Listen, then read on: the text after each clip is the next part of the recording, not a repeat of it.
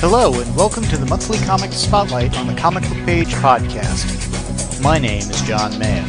In this episode, we'll be talking about some of the comics we got this month. We'll start with DC, we'll go over to Marvel, and then we'll cover the other publishers.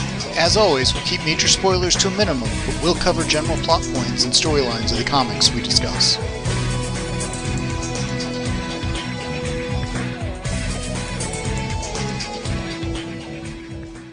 In this monthly comic spotlight, I am joined by James, and we're going to discuss some of the comics we got in January 2023. James, how you doing tonight? I'm doing well. How are you doing, John? I am doing well. It was a lot of, it wasn't a lot of reading. It felt like a lot of reading. It was actually one of the smaller months I've had. It was only about 53 comics. You know what? I'm right there with you because I didn't partake in some of the events that were going on, and I only received 50 comics. Okay, when you say events, what are you referring to as an event? They're like mini events. I didn't do the Lazarus Planet thing. Okay. And I didn't do the X-Men Age of, what is it called? Sinister is kicking off. It barely started this month. Okay, yeah. So I dipped out of that, but I picked up the last, like the ending, so I could see what happens in the event. I ordered those. Okay, that makes sense. You know how they give you like a setting the table type issue? Yeah, they have gotten to where they bookend a lot of these things for these arcs. Because, I mean, there's some stuff out there that, I mean, to me, an event, it's been a little while since I think we've had something that truly qualifies, because it just takes over the whole publishing line, basically. Yeah, even like Dark Crisis, that was not a big event like in the traditional sense. Exactly. A lot of titles, it didn't even phase. Yeah, it seems like they're going more towards family events or family extravaganza. So whatever you call that, a crossover. Yeah, it needs a good name, and I've been struggling for years to come up with one because, I mean, it's like the Dark Web stuff. It's more than a Spider-Man arc because it's pulling in a few of the X-Men and such. Exactly. But it's not phasing most of the rest of the Marvel lineup, so definitely not an event in the way like Civil War or something like that was. Yeah, exactly. Like if you pick up a Fantastic Four book, you're going to have no clue about what's going on with Ben Reilly. Yeah, well. And the whole chasm thing, the catastrophe that it is. Yeah, I was going to say, I've read Dark Web, most of it, not all of it. We'll get to that on the Marvel stuff, and I still don't know what they're thinking. I'm like, why did they approve this? There's a fair amount of that going on, and we got a couple of questions this time that we'll get to at the end. And one of them was along the lines of, why do you get what you get? And that's a great question, actually. And one that for me has been, the answer to that has been changing over the last few years, and not in a direction that really benefits the bottom line of these publishers. Yeah, I would agree. So I've become, I don't know, jaded or cynical with some of the stuff that's been being produced, and I get frustrated with it. So I made vicious deep cuts, and who knows, I'll come back. I know I will, but I don't want to go in as deep as I was in the past. I know what you mean. Selective is a less loaded term, but jaded and whatnot is probably more accurate for me. Yeah, I'm feeling that. Well, should we dive into DC? Yeah, let's do that. I'm going to filter my list right now. I got 17 comics from DC, and there were a couple that I really enjoyed. There were one or two that it's like, why am I still getting this? And a lot of them that were just okay. Well, I don't have much to talk about. I received 11 comics. Oh, wow. Yeah, but the ones I got, I either liked or they were okay. There's nothing on this list that I was like, I hate this, or I don't like this, I want to cut it. So it was more like mediocre stuff or good. So you stopped getting Wonder Woman? Yep, gone. And you stopped getting Detective? Yep, it's gone. Okay.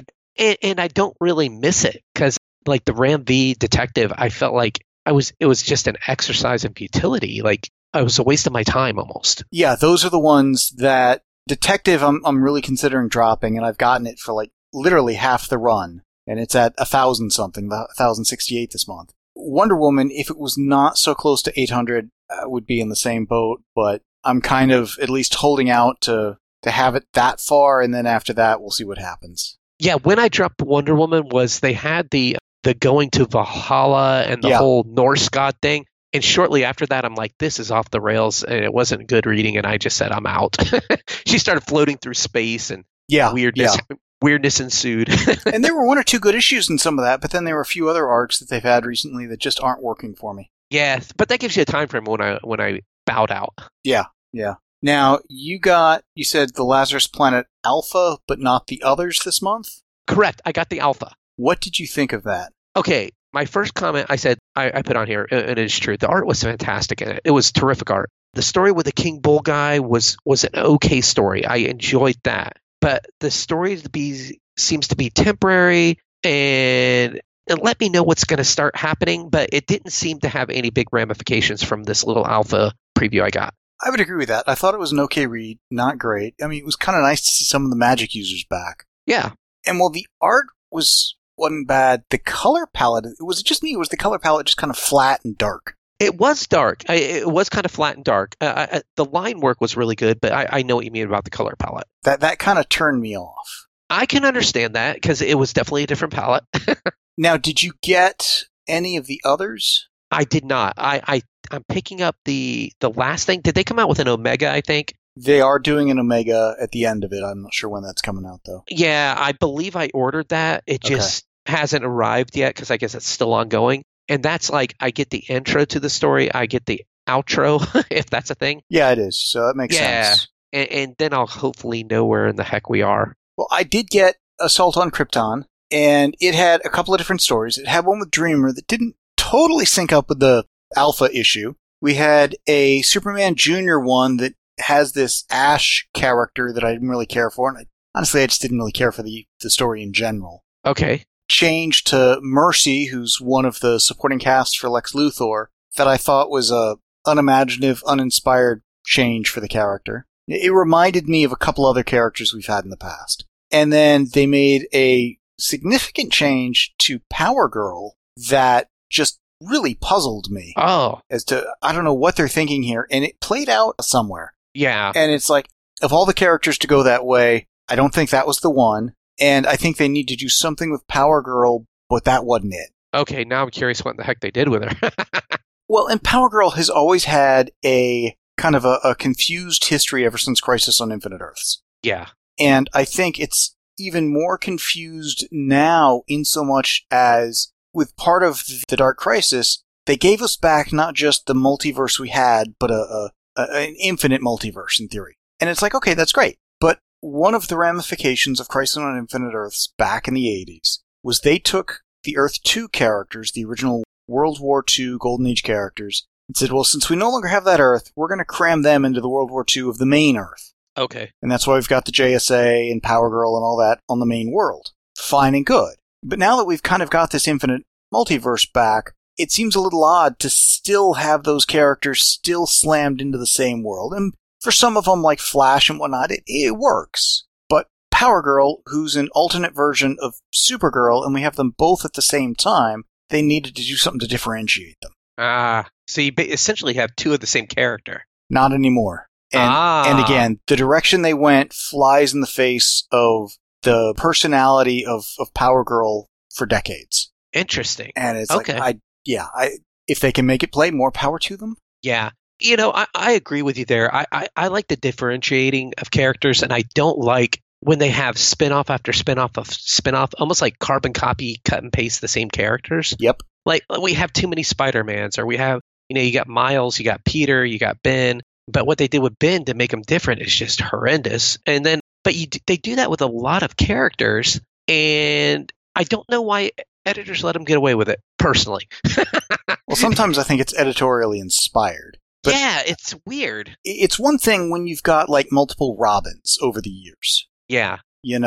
But when you've got, again, using Ben Reilly as a great example, it's not just he's another Spider-Man. He's literally another Peter Parker Spider-Man from the same world, same background, same everything. That's too much of too close of a carbon copy, and then you've got to do something really extreme to differentiate them. Exactly. And at that point, you're like me thinking, if you really want to keep the character unique, you almost have to kill the other one. Or do what they did, which is even worse, I think. Yeah. Yeah. Well, I got the Legends Reborn for Lazarus Planet. Again, another anthology. Okay, anthology again. I got a question story. Okay. And the question's kind of interesting, and the Renee Montoya version is kind of interesting. I'm just not sure how much time the Gotham City police commissioner has for a side gig as a vigilante. But hey, she makes it work, so more power to her. Yeah, that works. There was a Raven story, but it felt much more like the HBO version of the character than the comics version. Okay. And that just doesn't sit well with me, and it wasn't that great of a story. There was a story for City Boy, and I'm like, wow, that's just not a great name. City Boy. The character kind of reminds me a little of Jax Hawksmoor, where he's got powers of, like, tapping into the city, and it's history and memory, something crazy like that, and it's like, I don't know. City Boy. Yeah. It's like, That's bad. That's cringy. yes. The name, if they'd had a better name, maybe. Maybe not still. And then there was a Firestorm story, and this is pulling in some of the backstory from Doomsday Clock, with some of the reveal on Professor Stein and stuff like that. And they do a bit to kind of get him to where he's not really suitable to be in the Firestorm Matrix anymore. So they introduce a new character into that. Ah, okay. And I'm like, maybe we'll get a Firestorm series out of this. That'd be cool. How is the anthology thing working for you? Not overly well. That's what I figured. When I saw that they were just anthologies, I figured not any one story would have enough room to breathe. Okay, I've gone through 2 of the 3 anthology ones, and has there been one of them where I'm thinking, wow, I really loved this story? No, I sound... You sound uninspired. Yeah. And then we get to Once We Were Gods. I didn't care for the Aquaman story. I had no idea what the Martian Manhunter one was really setting up. It was just kind of a sad story. Wonder Woman's story seemed to be setting up, I don't know, a zombie apocalypse or something uplifting. Oh, great. And then we get a Mary Marvel one that, given it came out the week after the final issue of New Champion of Shazam that set Mary up as, like, the Shazam. Okay. Takes her out of that position. 1 week later, you have lost your title. They don't officially take the title away, but it's for all intents and purposes, yeah. That's hilarious. and the New Champions of Shazam, it wasn't a bad read, but it really got me thinking that Mary was using that whole transformation lightning of shouting Shazam offensively a lot. She used it once in one of the Lazarus Planet ones, twice in the final issue there, and it's like, that's not a power, an offensive weapon normally. If you're going to do it once in a while, like how it was done in Kingdom Come or something like that, great, okay. You know, it fit that moment, whatever, but to just use it all the time? Yeah, like every issue she's popping it out. Well, it's stupid. Yeah. I'm going to do something that renders me just a normal mortal until I can, shout the word again. And I'm not going to shout it immediately afterwards because, well, that would just be redundant, I guess. So that's funny. Yeah. Yeah, that doesn't sound too good. So overall, they're kind of lackluster. Yeah, they were okay, but nothing great. That makes sense. I'll tell you one comic that I really did like from DC that I did get. I liked World's Finest number 11. Did you like it? Yeah, I love seeing the original Titans back in their day. It was an okay-ish ending to the Thunderboy arc, but ending with a not the end kind of a thing. I don't know if it's referring to other stuff or if we're going to get more of that character and ramifications of that with stuff Mark Waid's doing these days, either here or elsewhere. Yeah. I still wonder why Superman has that room in the Fortress of Solitude to depower. I think there are, well, one, I think it's a reference to the Superman 2 movie. Yep, exactly. I'm like, I would have destroyed that thing. I don't want anything that can take away my powers. And I think he has it there both as a safety measure if he or another Kryptonian gets out of whack, and it just seems a little odd. I'll grant you that. Yeah. So, but I did enjoy it. But like you said, there was that to be continued thing. But it was a fun read overall, I thought. Did you read Action Comics 1051? No, that went to the anthology route with all the characters, like the side characters, so I did not pick it up. So that was my end of Action Comics. So tell me, how'd you like it? Well, first off, the cover alone, I think, is interesting because we've got, 8 characters on there with the Superman emblem in one way, shape, or form. Yeah, that was bizarre. I love the cover. I love the art. I just wonder, do you really want to remind us how many we've got right now? Overall, I really enjoyed the issue. I'm not going to say it was an A+, but it was at least an A-. So it's good. I enjoyed the lead story. Okay. It was a little weird seeing Kellex being used as a video game console since he's kind of the one who, keeps the Fortress of Solitude in order and such. They're setting up the Steelworks Tower as being a new place of innovation in Metropolis and stuff. And of course, it's got to be taller than LexCorp because, well, why not? There were a couple of other stories in there. A Home Again one that was set in the past during a point in which I'm not sure that it still happened the way it happened again, given some of the hand-waving on continuity that happened. But it's basically, remember the Superman and Lois series they did around the time of Convergence or whatever? Yeah. Where it was young John and stuff? Yes. Set in that time period. Oh, okay. All right, cool. There were a lot of references to the Death of Superman 30th Anniversary Special, not to be confused with the Death of Superman 30th Anniversary Deluxe Edition trade paperback. Interesting. And I had skipped the special, not realizing it had a new story or two in it. And so I want to read that at some point. And then through my Ultra subscription, I got the trade paperback thinking, oh, I'll read it there. And it's not in there. So there's there. Yeah, it happens. But again, young John, like seeing that. This was the one actually, it wasn't Nightwing, it was this that had the Power Girl feature using the new twists she got over in Lazarus Planet and such. And they're also playing Power Girl as not being used to various idioms and figures of speech and such. And I'm like, she's never had a problem with that before. Ever. So they made it up. Yeah. That's not good. Yeah. There was a guest star or two in that story that was nice. One of which, again, goes back to a perennial pet peeve I've had over the last year or so with lack of continuity in DC. And then there were one or two things where I think they took a metaphor a little too literally in one or two cases. And I'm like, yeah, I don't know. But it goes back to, I don't know what direction they think they're going with Power Girl and such. And as fun as the story was, she was the wrong character to have in that role. Yeah, that's unfortunate. Now you aren't getting any of the Batman One Bad Day villain books, right? Skip those. I did get one more this time. Which one? Bane. Okay. And I don't know why. It's probably because he was a big, jacked up, steroided dude in the past, and I like those big guys. But it was Joshua Williamson who did the writing on it. Mm-hmm. Howard Porter was the artist, so the art was, good. And I would say this book was good. It wasn't great. Like the last one I read, the Penguin one, was really terrific. But this one was more along the good lines, like a B. The story plays out like a Bane redemption story, and you get almost like Batman and Bane teaming up to wipe out people who are still dealing in Venom and all that. We've been down that road. Yeah, so it felt like a rehash a little bit. And so you got Bane getting emotional at the end. It was kind of weird. I didn't enjoy it that much. It was like B- type material. It's like, it's written well, but not really what I wanted to read. Yeah, I can understand that. Yeah, so when they build these, they're like, these are the ultimate villain stories for each one of these villains. And I'm like, I think I could have written a better Bane story myself. Yeah. I'm not a good writer either. But it was just like, it wasn't that impressive, but the art in it was good. Well, speaking of maybe not that impressive and stuff, are you still reading Flash? I am. Are you referring to the 1 Minute War? The 1 Minute War that never seems to end. It's a very long minute. Yeah, we got the 1 Minute War special plus the 2 issues with the 1 Minute War. I mean, it started off okay for me. It was weird. The special, I think, came out after the first issue. After the 2 issues? Yeah, it was so bizarre. Like, why are we getting the special now? I mean, I got the first issue and I'm figuring this is a gimmick story or whatever. And it is. Yeah. And it's either a major turning point for one of the characters or they really overplayed their hand and they're going to have to undo some stuff. Yeah, I agree. So it started off and I was like, oh, this is fun. This is different because The Flash has just been boring to me to read. And so this one I was like, they were doing all those weird, quirky things. Let's flip the pages on it. Yeah.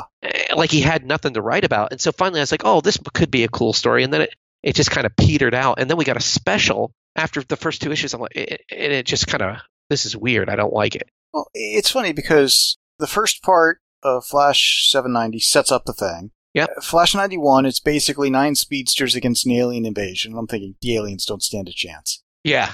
And then we get the special. And it's like, okay, we get Avery, who was not one of the 9 speedsters, so we got a 10th in the mix. Yep. We get Godspeed coming in, and I'm like, okay, that is an interesting twist. And then we get another story that's taking place in the future with a future version of one of the characters, another character, and I'm like, how does this fit into the 1 minute war? Because it's not that minute. Yeah. And it's like, it's not that it's badly written, but the concept and the plot, not so great.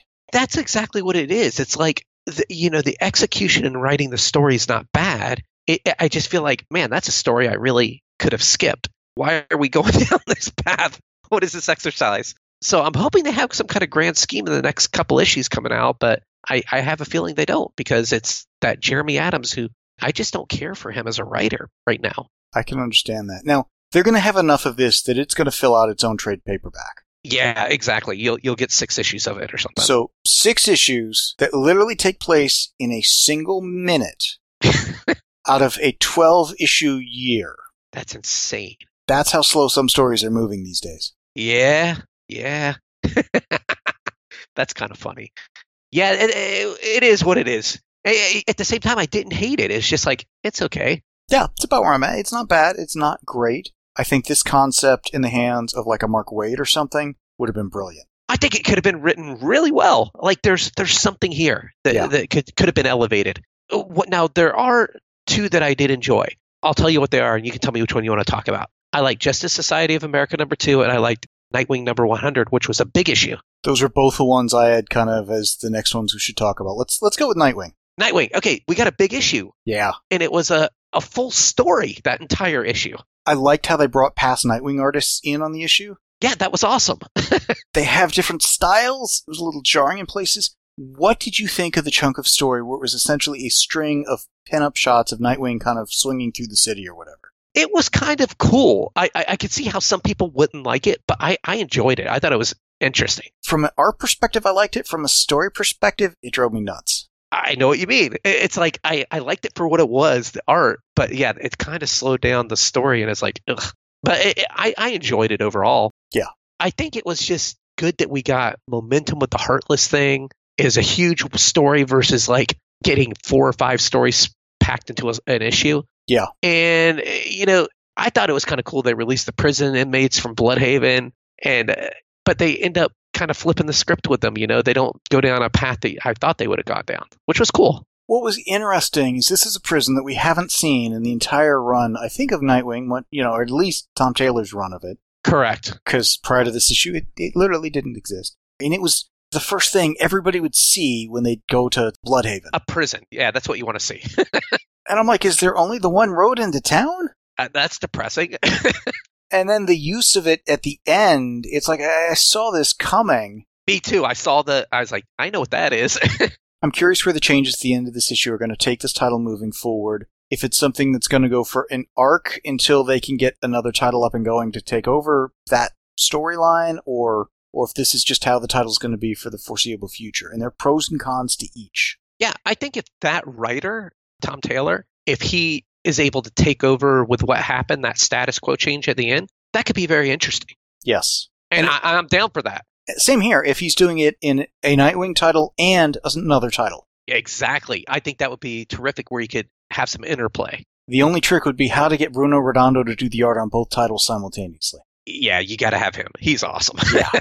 Yeah, but I thought it was a fun issue. It was solid. It was good. I'm enjoying this. Again, there's still some issues with the pacing or whatnot, but I really do think they're trying to position Nightwing as not just a big player in the DC universe, but as a key focal player across it and such. And there have been some times in the past they've gone that route really well. Yeah. And again, the cover of this, it's got just all the characters he's essentially got in his Rolodex he could call on if he needed to. Exactly. Very cool. So, fun stuff. Yeah, it was really fun. And then on the flip side, you get the Justice Society of America. And I think the JSA fans will get excited. Like Legion fans get excited. I think JSA fans are going to be excited about this run because I think it's going in a good direction. Yeah. And I would say, honestly, because I haven't read much of the JSA, I'm not a fan per se, but I really enjoyed it. And Helena, meets up with our JLA in here versus the one we had in the first issue. And I think it's going to be just a lot of fun. Yeah, I loved seeing the classic JSA in the 1940s. We get the mention of a couple of just Easter eggs here. Diamond Jack, a member of Justice Society Dark. Ooh, this is Justice Society Dark. How cool. Yeah. The bad guy at the end, it's like, yeah, I totally saw that coming, but he's arguably one of my favorite JSA villains. Oh, okay, cool. He's got a shtick that he goes down every time. It always ends up basically the same way, but he's persistent and keeps trying, so I'll give him that. There were a few other things, a mention of Bride of Grundy or whatever. It's like, okay, that there's a story to be told there. Yeah. Mentioned that 0 Hour was, 8 years ago, and I'm like, okay, I'm curious how they're seeing the timeline and such. And there were places where it was a little bit of a cryptic issue, but it was fun. Geoff Johns absolutely these days is the guy to write the JSA. I agree. There was a time Roy Thomas was the guy, but that was a few decades back, and I'd still love to see him do it again. And man, Michael Janin on art, cannot go wrong with that. It's a great creative team on this. I agree. It was fantastic. Now, one thing I did want to mention. Okay, Sergeant Rocket, the Army of the Dead, number 5. I think there's one more issue. It was just kind of like in that okay category. Mm-hmm. But one that I didn't enjoy as much by Geoff Johns was the Stargirl and the Lost Children issue 3. It went more into that. It was okay, but it was a little underwhelming compared to the first 2 issues for me. I can see that. We're in the middle of the story, which isn't going to necessarily be a hot spot for it. I thought it was a fun read. I thought it was a good introduction to the kind of the new retro sidekicks. I kind of like the explanation of Judy Garrick's code name. It's a little unclear. Is it Boom or is it Boomer? Either way, kind of fun. Yeah. And again, Todd Nauck is a really inspired choice as the artist for this. I agree. He was the one who was probably at DC best known for the original run of Young Justice. Yeah. Now that we're seeing that this is going to be a miniseries, it's ending after 3 more issues. Mm-hmm. Do you think these new characters are going to be incorporated into the DCU? Yes. Okay, cool. So there'll be maybe a book on them, or do you think they'll be sidekicks with other characters? Like they'll kind of spread out? Well, they're all sidekicks of established Golden Age characters. Yeah, do you think they'll team up with other like characters in the books that they'll have going, or do you think they'll have their own book? I think the point is to reinsert them into the past. Oh, okay. Use that as an excuse to kind of ripple forward some changes. Okay. We may get 1 or 2 as, elder statesmen types in the present day, and we may have children, grandchildren of them show up. I don't know. Very cool. Be totally off base on this too. All right. We may get also some retro stories with them in the past. Yeah, I could see that. Like something like a look back at character XYZ team ups and things that happened in the past. Mm-hmm. It'd be kind of cool. I still think this could have been a Nightwing and the Titans story. Yeah, it really could have. Well, and think how funny it would have been when we're getting the intro to all the sidekicks and stuff, because they're all kids, 12 to 14-ish, give or take. And Nightwing's a man now. Well, yeah, even if you had him a little younger or whatever, you've got college-age types, and here are all these young kids, and you'd have the Titans. We were never that young, and yes, we were. Yeah, we were that young. So much they could have done with that. Yeah. But still, I'm really enjoying it. I think it's a fun read. Me too. Yeah. And that was pretty much the summation of my DC reading. Yeah, pretty much. The only other stuff I got really was Fables, Batman Scooby-Doo Mysteries, and really, I think we talked about the rest of it. Yeah, pretty much. I mean, we've cut back a lot, and it's January, so the companies have cut back, so it is what it is. Well, it's funny, because Lazarus Planet, Flash, and the Geoff Johns stuff seem to be, about half what I read from DC. Yeah, exactly.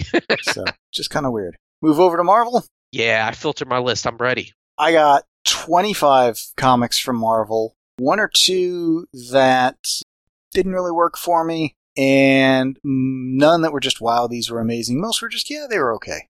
Yeah, I received 28. I have 3 that did not work for me at all, a bunch of okay, and a few good ones. Okay, which 3 did not work? Let's go ahead and get those out of the way. Spider-Man number 4. Horrible. That Spider-Verse nonsense. I'm like, I thought they were going to kill it, and that's why I got excited. It just seems to keep going, and I can't stand it.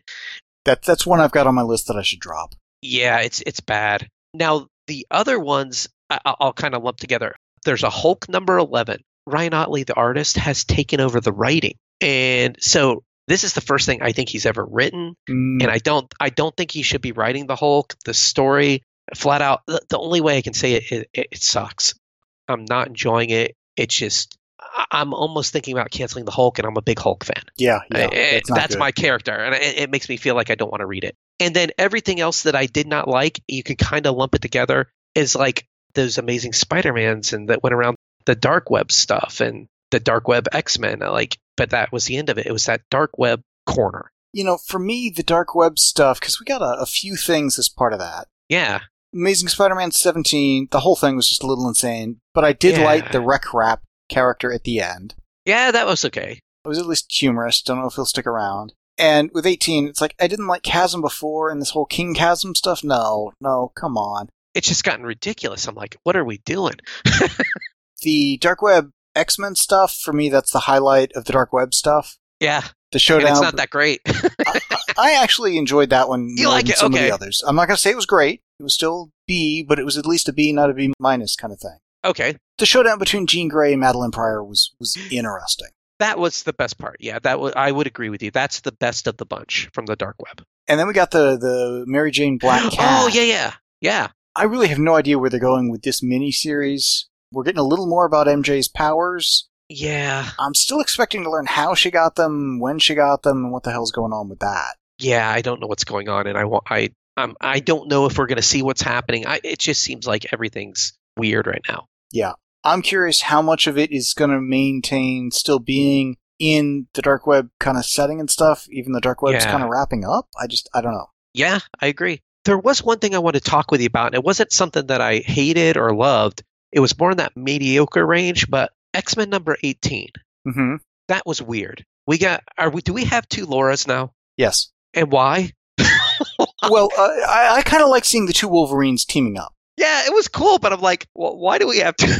Remember the story they did, I don't know, a year or so back with Synch, Darwin, and Laura going into wherever it was? Into the vault. Into the vault, yeah. I remember that. And she didn't come out? Yes. They thought she was dead. So they resurrected her. They resurrected her. And then she came out, and now we have 2 Lauras. Yep. And that's so bizarre. That's like just as bad as having 2 Peters. Not necessarily, because they may actually make this work. I love Laura, so I like her. One could be Laura, one could be X-23. I don't know how they're going to do it, but it's just kind of weird. Well, given how much Laura aged in the whole time, she's now old woman Laura. Yeah, that's true. It allows her to go do stuff with Synch, so it furthers his arc and stuff. So I thought that was actually a half decent issue. I'm not going to say it was great, because it wasn't. It was more on the high end of the medium range, like a B minus or C plus. It's exactly where I put it, as a B minus. Yeah, it was decent. It was just like, man, I don't know what they're going to do with this. We got 2 Lauras. This is weird. Well, what worried me more was it was looking like the Exterminators group might still be a thing in the X books after its miniseries is mercifully ended. And I'm like, yeah, that's too bad. Yeah, I agree with you there. That's unfortunate. And I think, based on the ending, that they may be setting up another non-mutant to be eligible for the Resurrection Protocol. Yeah, I agree. Because I think there's enough of the Quiet Council that would vote for, or have enough sway with others to just get it done regardless. Yeah, Marvel's just done away with death. They're like, we're going to bring back everyone, and here's how we're doing it. We built a way to do it, and now just be quiet. You know what's going to happen. Here it is. Now, did you read The Sins of Sinister? No. Okay, I didn't get that because I was at that point in my reading where I was like kind of frustrated, and I was like, this is going off in a direction where I don't know if I want to even check this out. But I got like the last issue of that, where they're going to tie it all up. But what did you think of it? You got to tell me how it's going. First off, it was $5.99. It's $6. Okay, that's expensive. But it was a lot to read in a good way.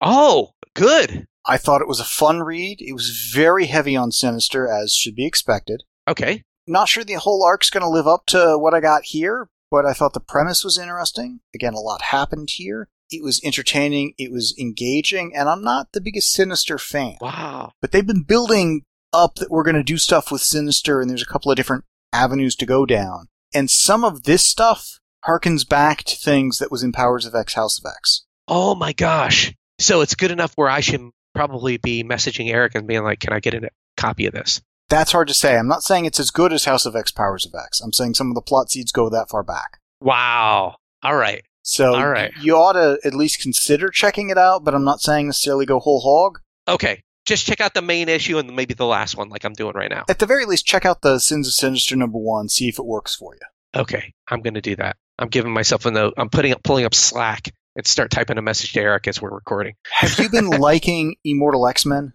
I do. I like Immortal X-Men. It's one of the better X books. Because that's Kieran Gillen, as was Sins of Sinister. Ah, all right. And it very much seems to be kind of flowing out of there into Sins of Sinister. All right. And I'm kind of thinking Immortal X-Men is one of the better X books these days. Yeah, I agree. I like the main X-Men. I liked X-Men Red if it's still going to be coming out after this thing. And I liked the Immortal X-Men. This issue of Immortal X-Men, massive use of captions for voiceover narration. Mm-hmm. But it made for a very interesting end note for the issue to end on that worked. Yeah, it was building up for the Sons of Sinister thing. Yep. So I'll forgive that. Again, we've talked about X-Men 18 with the Wolverines and stuff. I thought that was fun. X-Men Red, decent issue, but nothing amazing. Nothing amazing, but I really like that battle between Storm and Vulcan. Yeah. Because you basically have the two Omega level mutants. Well, two of the, because there are a few others. Yeah, the two of the, yeah. And the strategy and how it plays out. Yeah. One being a little more wise and one maybe not having that wisdom there. And I'm like, it was awesome. I liked how that battle played out. One having the power, the other having the tactics. Exactly. Yes. I don't think there are any future issues of that on order, though. I think they paused everything for this big event. And so that's why I'm like, I don't know if X-Men Red will be coming out of it, or if they're just going to redo all the X-Men. I don't know what's going to happen on the other end. Yeah, I'm not sure. Because everything got paused for the Sins of Sinister. Yeah. Yeah. Did you get Avengers War Across Time? I did, and I loved it. That was probably my top read from Marvel. I thought it was a lot of fun. It takes place after Avengers 11. Yep. And that's the original Avengers 11. 1963 or something. And I'm like, starting this issue with like an inside front cover previously and Avengers 11 kind of recap might have been nice. Wasn't essential. Getting it kind of sort of in a short paragraph at the end was sort of pointless. I'm not quite sure where this goes next, but man, it had an old school Marvel vibe to it in all of the right ways. It really did. Okay, when I read old comics, sometimes it's grating on me because it's written so different from modern comics. Mm-hmm. It's hard to read. And this was retro, yet it felt modern. The art was really retro by Alan Davis, and it worked well. Paul Levitz killed it, the writing in this. Yeah.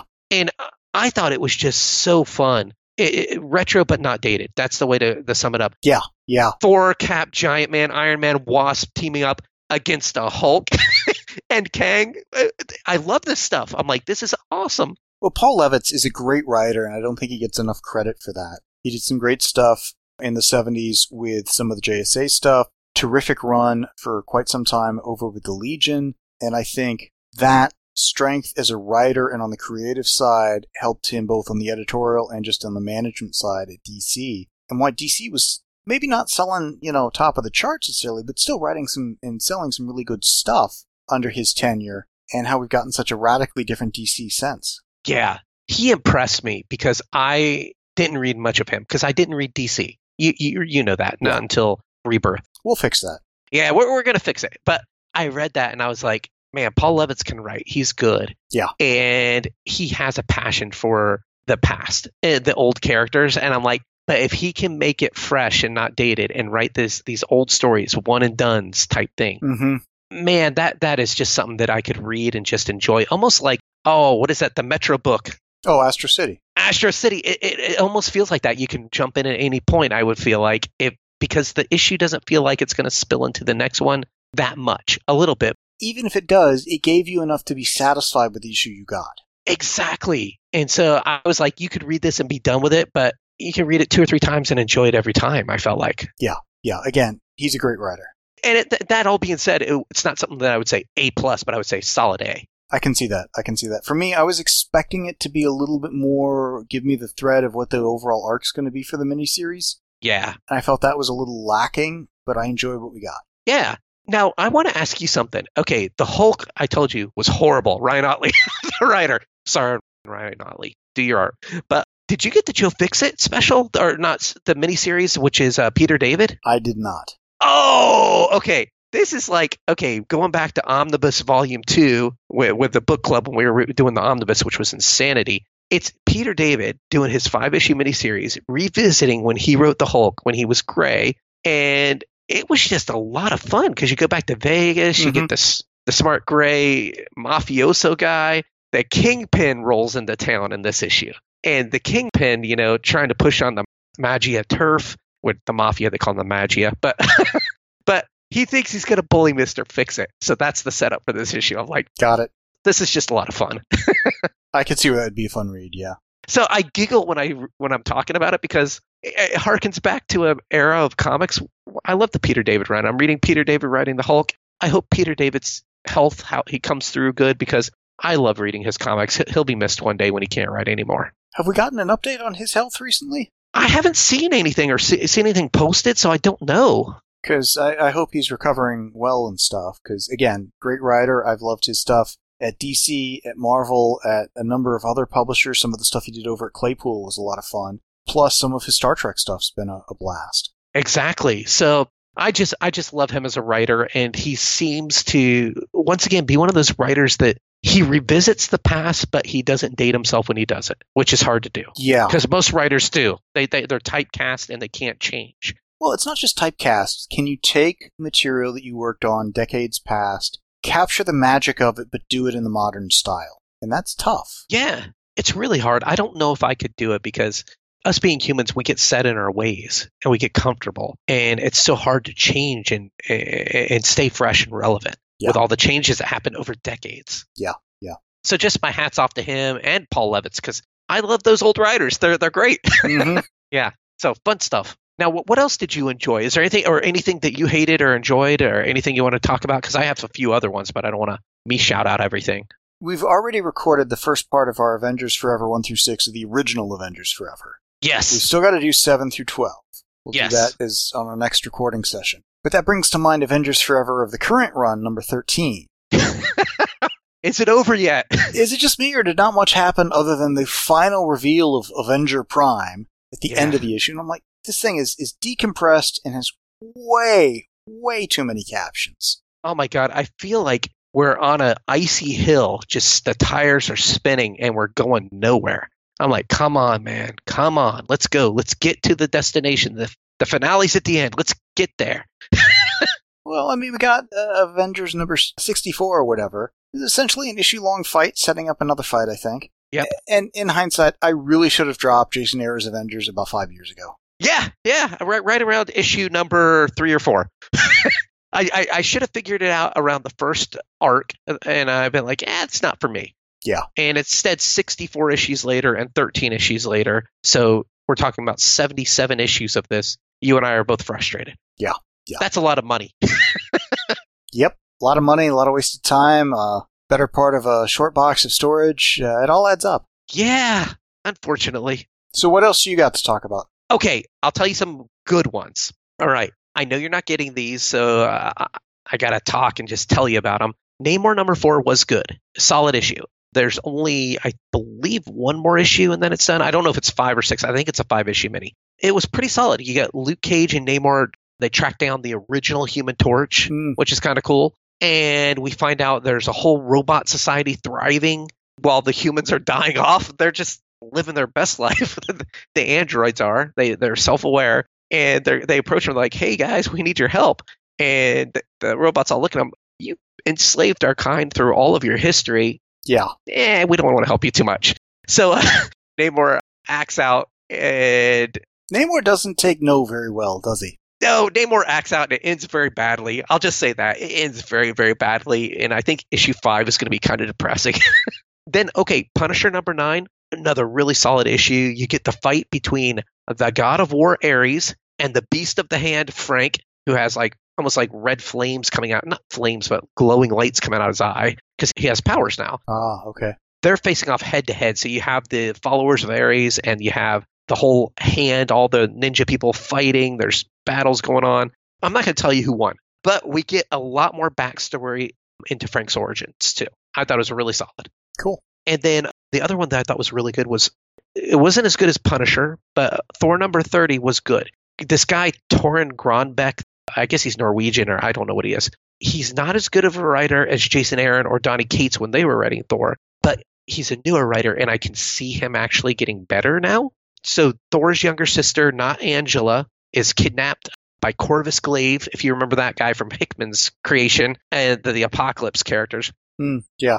But Thor's on the hunt for Glaive and ultimately Thanos. And so it's possibly leading up to when Jason Aaron was writing Thor, Thor had a vision in the future, and Cates has referenced it, like where it's basically Thanos versus Thor and an all-out will the universe survive type battle. Cool. So I'm thinking this is building up to a big event. Thor is. Nice. Yeah, so I really did enjoy that. And then the other stuff I read was kind of like mediocrity, going through the motions. Fantastic Four number 3, you got the Johnny Storm. Did you like it? It was an okay Human Torch story. I didn't think it really made Johnny look all that great. Me neither. His ability to do a secret identity, brilliant. Yeah, like, what is going on here?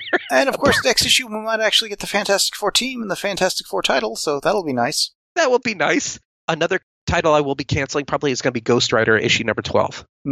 They let, what's his name? Who's the guy? I can't think of the writer's name for the life of me right now. He did the whole Green Arrow run, and he's been writing X-Force over at Marvel. X-Force is written by... Percy, you're right. Yeah, so Percy, he's writing Ghost Rider too.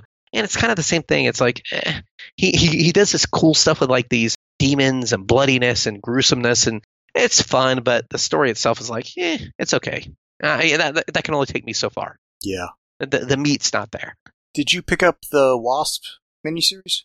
I didn't. How was that? Because I almost did pick it up. I thought it was a fun read. Okay. Interesting story involving both the classic Wasp and the younger one. So I liked that. We got to see Edwin Jarvis again. Always nice. Cool. And I'm looking forward to more issues of this. It looks like it's a fun series. Al Ewing is doing the writing and stuff, so very nice. I'm thinking it'll be a solid read. Yeah. Oh, one other thing that finished up was Strange number 10, which ended in the most logical thing that we all knew was going to happen. Did you read it? I actually didn't get that. You didn't get Strange number 10. Oh, okay. I won't talk about it then. Yeah. I'm not sure if I just didn't get it, didn't order it. What's up with that? I may not have ordered that. I've had a few things fall through the cracks on my orders. Oh, okay. Well, just it's the last issue. On my side, I've forgotten to order a few things. It was okay. It ended. I'll give you a spoiler if you want. Nah. Okay, at the end, if you want to, I'll tell you. You know what's going to happen. I'll just say that. You know what's going to happen. There's a new Strange series coming, and It's not called Clea, so I think I can guess. There's the spoiler. yeah, go figure. I'm like, what was this exercise? Okay. It's 10 issues of not Stephen Strange story, so... Yeah. And it was a fun read. But there was a lot of stuff that came out that was just okay, like Miles Morales. I don't know if I'm going to stick with it because this book writer wasn't as good. Planet Hulk Worldbreaker was okay. One other I did want to ask about, because I agree, the Worldbreaker was fine, but not brilliant. Yeah. Did you read Scarlet Witch number 1? Scarlet Witch number 1. I didn't get that. That was another miniseries. How was it? Miniseries? I couldn't... Well, it's Steve Orlando. That's probably why you skipped it. Yeah, it's Steve Orlando. I don't buy any of his books now. And I'm like, when did Scarlet Witch start flying like Starfire of the New Teen Titans with this trail behind her of her hair and such? Oh, God. They had one bit where Quicksilver is there, they're in a bookstore, and he's like, oh, you blinked, I read everything. I'm like, he's not that fast. I wasn't sure if I was going to like this or not. I was thinking maybe this wasn't a good idea, but it was a solid read. It had nice done-in-one flavor to the first issue with a tease for the next issue and a hint of a larger story with a familiar character, more from the movies than the comics. So overall, I enjoyed it, and Sarah Pacelli doing the art, I think it was. She did some of the Ultimate Spider-Man stuff, I think. Awesome. So it worked out pretty well. Much better than I was expecting. Yeah, I saw Steve Orlando and I just fled for the hills. I was like, no. Well, they introduce a story gimmick here of how to get, one-off stories rolling every time. And I'm like, okay, this is a little odd, but we'll see if it works. And again, it was a decent first issue, so. Very cool. Yeah. And that, there's nothing else I'd really highlight. A lot of stuff I would just say, it happened. Yeah, a lot of it. Most of it for me was in that middle B category, somewhere between a B- and a B+, and it's okay, but it's not. If I had to get only the best of the best, a lot of this wouldn't make the cut. It's also something that if I just had to cut a few things, wouldn't be on that end either necessarily. Yeah, I agree. Yeah, so. Other than like Legion of X, which I think this was my last issue of, and of course Avengers that we've talked about for a few years now. Yeah, and Legion of X I cut a long time ago, so. Yeah, well, that was the right choice. Put it out of its misery. So over to the indies? Over to the indies. All right. You remember when I used to get like 40 of these every month? Yeah. I'm down to 12. Wow, I got 11. Wow. We're one issue apart. Wow. So, man, and some of the stuff I'm getting rid of already. I'm not seeing it through. I got the Magic Order 3 issue 6 as the final one. I already canceled it. Never getting it again. Stillwater canceled already. American Jesus Revelation 3 canceled it. So 3 of them are gone. But I am adding some new stuff in the future. I had one on my list that was a final issue, and even if it wasn't, I'd have axed it. It was Giga number 5. Oh, bad. And I don't know if it just came out later, if I just didn't, if something held it up in the distribution chain or whatever, but it didn't land the ending for me. It completely lacked story momentum, but part of that was I got issue number 4 out of the 5 back in June 2021. Good Lord. That's horrible. So I had thought this had ended, and I'm getting the 5th issue, and it's like, I haven't read this. It hadn't ended. So it's over, it's done with. So if it had come out on a timely basis, or if I gotten it on a timely basis, maybe, but even so, in hindsight, that was a miniseries I could have skipped. Yeah, that's pretty rough. Yeah. And then one I got an issue of, because I used to read it years ago, and I'm not the target audience for this, but it was Knights of the Dinner Table number 300. Oh, yeah. I saw that in your box opening. And so few things hit 300 that I figured I should check this out again. Was it good? It was exactly what I expected it to be for the most part. Okay. I think the price dropped from when I'd gotten it years ago from $7.99 to $6.99, but I could be wrong about that. It used to be like 80 pages, now it's 64, but 23 of those are comic book, comic strip kind of style story. Okay. And I use that description because it's multiple pages of story, but the art's more comic strip level, if you will. A bit more simplified, but it's not like what you would get in your average comic and stuff. Yeah. But it's not intended to be. It's about a bunch of gamers and the games they're playing and such. Now, I'm not really a hardcore tabletop gamer and such. If you are, you might want to check this title out, see if it's for you, because, again, a decent chunk of it is, fictional stories about gaming. There's a ton of articles about different games, software for games, computer games, and such like that. A ton of other features and stuff. This time, a lot of it was a kind of a who's who section on the characters of the Knights of the Dinner Table comics. Very cool. So glad I got that. Jolly Blackburn's been doing this for 300 issues now, planning on doing it, seems like, for another 300 at least. Definitely, I think it's got a niche audience, but hopefully they're very happy with it. I can see where they would be. Yeah, definitely. Yeah, not for me, but that's kind of cool. If you're into gaming, you'd probably love it. Yeah. And I mean, I've got a decent number of role-playing games and stuff like that, but my interests are sci-fi and superhero stuff, and they're doing more of the standard Dungeons and Dragon type stuff, which is fine. Yeah, I did some RPGs back in high school with some friends, and then later, about, if I had to guess, like 8-9 years ago, with a group of friends, and it turned into gaming, but we'd be drinking. And as you got more drunk, it got funnier, but I forgot what the heck we were doing. Yeah. so I'm like, what are we, what's going on? And we ended up sitting there and just laughing and having fun. But yeah, less and less gaming as it went on. Well, the whole point of it's the socialization, so. Exactly. It was a good fun time. Yeah. Game's an excuse to hang out sometimes, and that's fine. Yeah. Long as the game master's on board with that. Exactly. They put a bunch of work into doing a intricate story and plot and stuff, and you're all just kind of goofing off. I could see where they may not think that's cool. Yeah, they wouldn't like that. Yeah. So. Well, I'll tell you what. I got 3 comics that I really liked. Okay. I'm not going to spend too much time on them because I don't think you got them, but you correct me if I'm wrong. Junkyard Joe number 4 by, what's his name? Jeff Johns. Jeff Johns, yeah. Fantastic comic. Some covert soldiers are after Joe and Muddy, and the neighbor's daughter gets to know Muddy and the real Joe. So fantastic story all around. The other one, Nightclub 2, which was Mark Millar. It's still a good read. That's the one where the guy becomes a vampire and he gets his friends to become vampires now, and he's like their trainer now. He's introducing them to the vampire lifestyle. It has a little bit of a Miles Morales feel with his friends. I know that sounds weird, but it has that feeling. So he's a mentor to new vamps, his friends. And then Nemesis Reloaded number 1. That was another Mark Millar one, a new one that came out. The original Nemesis, I liked it. Did you get Reloaded? I did not get Reloaded. I considered it because I liked the original, but it takes so long for him to come back and revisit something. It's been years. 5-10 years? I forget how long. Ages since the original. I wouldn't be surprised if it's a decade. The first series I liked, I picked this up. He took so long with the Magic Order that I didn't remember what was going on, so I was so lost. But this one I was able to pick it up and I enjoyed it. So, I call it my evil comic time, the bad guy. But it was a good read. We get Nemesis going around and gathering up all the gang leaders from across the city. He puts them in an empty swimming pool. They're blindfolded with bombs and stuff. And he basically is telling them the last one to survive wins. That's how this is all set up. To which the first question is, wins what? Yeah, exactly. And so I'm not going to tell you how this plays out and who's observing and all this, but I'll just say it was interesting, and I did enjoy it. It was fun. Cool. What did you like? Because there's some others I liked, but not as much as those 3. But what did you like? Most of this stuff was just kind of So. So for me, I think the one I liked the most was Strange New Worlds, the Illyrian Enigma #2 for Star Trek. Okay. Fun read. I'm really curious how much is this actually going to play into the second season of the show. I know it's set between first and second, but do they reference it? Do they not? Does it jive or not? I don't know, but I'm enjoying it. Very cool. Well, I will tell you the other ones I thought were good.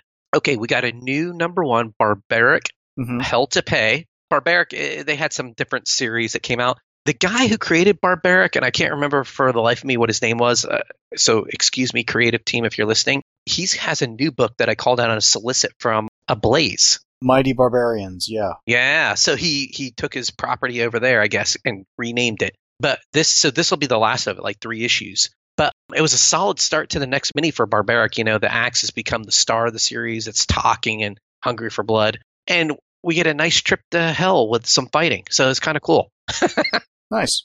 And then Jason Aaron is doing better things than he is on Avengers over in the indie world. He does the Once Upon a Time at the End of the World, which, if I'm not mistaken, is from Boom. Adventures keep moving forward. You get a deep change in the character that happens when the duo, they come across a wounded traveler in their path and how they're going to handle that. And it totally changes the dynamic between the two that have they're so different, but they've learned to rely on each other. And it's going to, I think, change the comic from this point forward. So this was like a more, I would say, emotional issue. Okay. And then the last one I thought was good was Traveling to Mars, #3, which is, it's definitely like a mature book, but it's not mature as far as sex and cursing. You don't really get that. It's mature in the sense that it's introspection and deep thought. Yeah, you've mentioned that one a few times, I think. Yeah, someone who's going to die. And I mean, everything from working with these AI and teaching them to thinking on his past life and where he's going and what he's doing. It's just a very mature book, but in a good way, because a lot of times you don't just sit there and reflect on life. So it gets you thinking. And I would say thinking is a good thing, because so many times we get busy with life, we don't think. Thinking is a good thing. It's just a shame it's so rare sometimes. It really is. I mean, we don't look back on our lives and just think about good and bad and where am I going. We don't take time for ourselves like that. Yeah. So I like reading it just because it makes me think. Cool. Introspection. Yeah, and then the other ones were like just kind of so-so. Year Zero, so-so. What's the Furthest Place Was Here was so-so. And Trojan was disturbing, very disturbing. And so-so from AWA. I think for me, the ones that were next up from that Star Trek Strange New Worlds Illyrian Enigma were Mighty Morphin Power Rangers 104. We got some more backstory on Rita Repulsa. I thought that was a decent read. Time Before Time is a fun read. There's still a number of different threads going on, a lot going on there, but I'm enjoying that. We're at issue 19 there. Most of the rest were just kind of middle of the road type stuff. So we had The Ones, Resident Alien Book of Love, Star Trek Resurgence, 2 issues of Walking Dead Deluxe. So yeah, again, only about 11 comics here, and The Ones I think only has another issue or 2. Giga's off the list. I just got the one of Knights of the Dinner Table. I think I've only got one more of Resident Alien, and then it's pretty much going to be down to perhaps the Power Ranger stuff, Star Trek, Walking Dead, Time Before Time.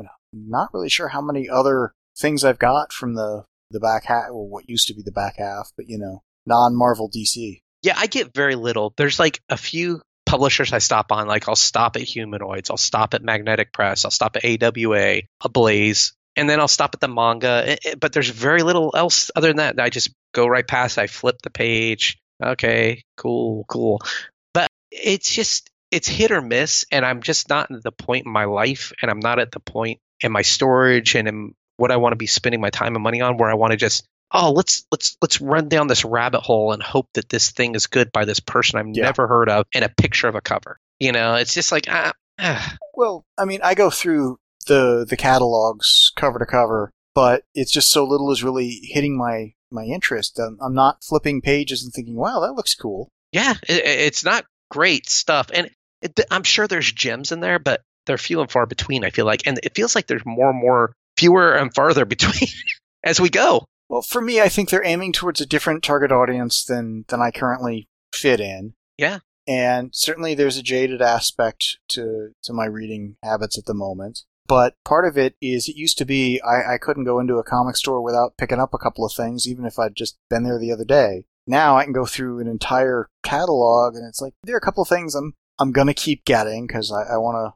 to finish that story or whatever. Yeah. But very few where I'm like, wow, I just cannot wait until that next issue comes out. Yeah, fewer and fewer things. Luckily there were some things I found in Image that I did like the last couple catalogs. Otherwise, I'd be just whittling it down to nothing. But even that, like, there's one that I just got for the life of me. I can't remember. I read ahead. I read my February comics. Of course.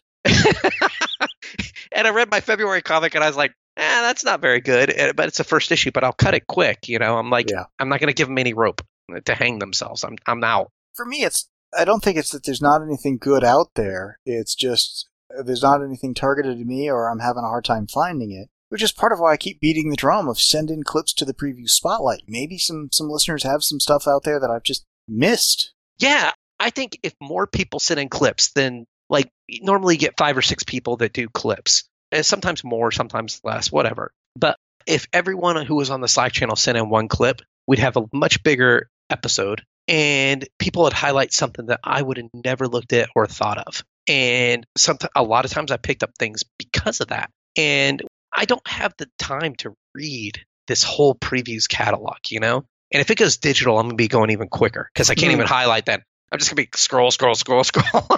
So I'm just, and then do I wonder, is it because I'm turning 50 this year that I'm just, maybe it's not geared towards me. And if it's not geared towards me, who in the hell is it geared towards? Because I don't see the new readers. Where are they? I don't think they're doing a good job grabbing new readers, getting people into the hobby and stuff like that. And I don't think they're doing a good job maintaining those of us who've been in the hobby for a while. Yeah, it's a really strange place because they're like, they want to not cater to the Gen X and baby boomers who were the lifeblood of this industry, and yet no millennials are reading it. And I'm like, I don't know. Well, I was watching something on, I think it was YouTube or whatever, and it had some behind the scenes writers and stuff, and I'm like, these people are half my age. Yeah. Thereabouts, maybe a little older than that, but you get the idea.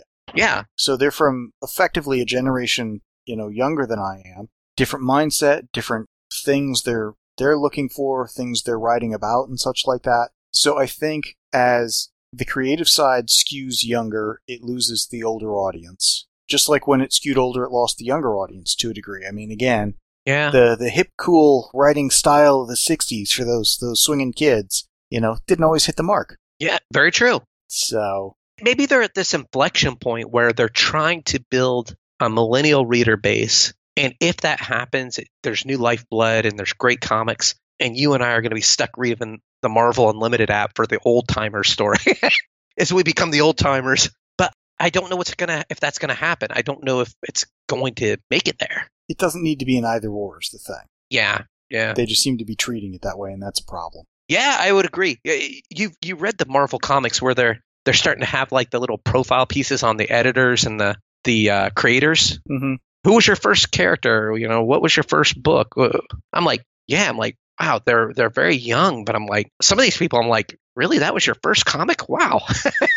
So when I was starting out in podcasting ages ago, I was a guest on somebody else's podcast. It was about genre television. Okay. And one of the first questions was, how did you get introduced to genre television? Was it on the Sci-Fi Channel? Was it on this? Or was it on that? At which point, I immediately realized that I was of a different age bracket than the person running that particular podcast. Great guy. Smart guy. Nothing against him. But again, just different age group. Yeah. Because I had come across genre television well before the Sci-Fi Channel was a thing, before cable was a thing. Again, just different outset, different mindset and such. It just boggles the mind what, again, when What Was Your First Comic comes along and it's late into the run of Ultimate Spider-Man or something like that, and you're like, wow, you've missed decades of stuff. And part of it is you read what you grew up with. I get that. When you're younger, you're not going to have read everything. Yeah, some of those editors, they're like, oh, my first comic. And I was like, that came out like 10 years ago. Wow. Yeah. Yeah. I hope you've read a lot since then. Well, again, it's not like I've read a ton of Golden Age stuff necessarily and whatnot. True. And I'm at a point with the Legion Spotlight. Some of the things I'm reading there I haven't read before just because they weren't necessarily reprinted in a format I had easy access to growing up. Yeah, very true. Very true. So We had enough listener questions this time that I'm going to break those out into a separate episode, which we'll get on Friday. So with that, we'll call this an episode. Recording clips for the Preview Spotlight episodes is easy, and we've got an open submission policy for these episodes. Please send in clips to support the comics you love as often as you can. If you'd like to get email reminders for the Preview Spotlight episodes, you can join the emailing list on the main page of the comicbookpage.com website. The deadline is typically the second Saturday of the month at 9 a.m. Check the main page of the website for more information and the exact deadline for the next Preview Spotlight. The show notes and forum for this podcast can be found at www.comicbookpage.com under the podcast and forum sections of the website. Please email us at theguys@comicbookpage.com and let us know what you think of what was discussed in this episode. Thanks for listening.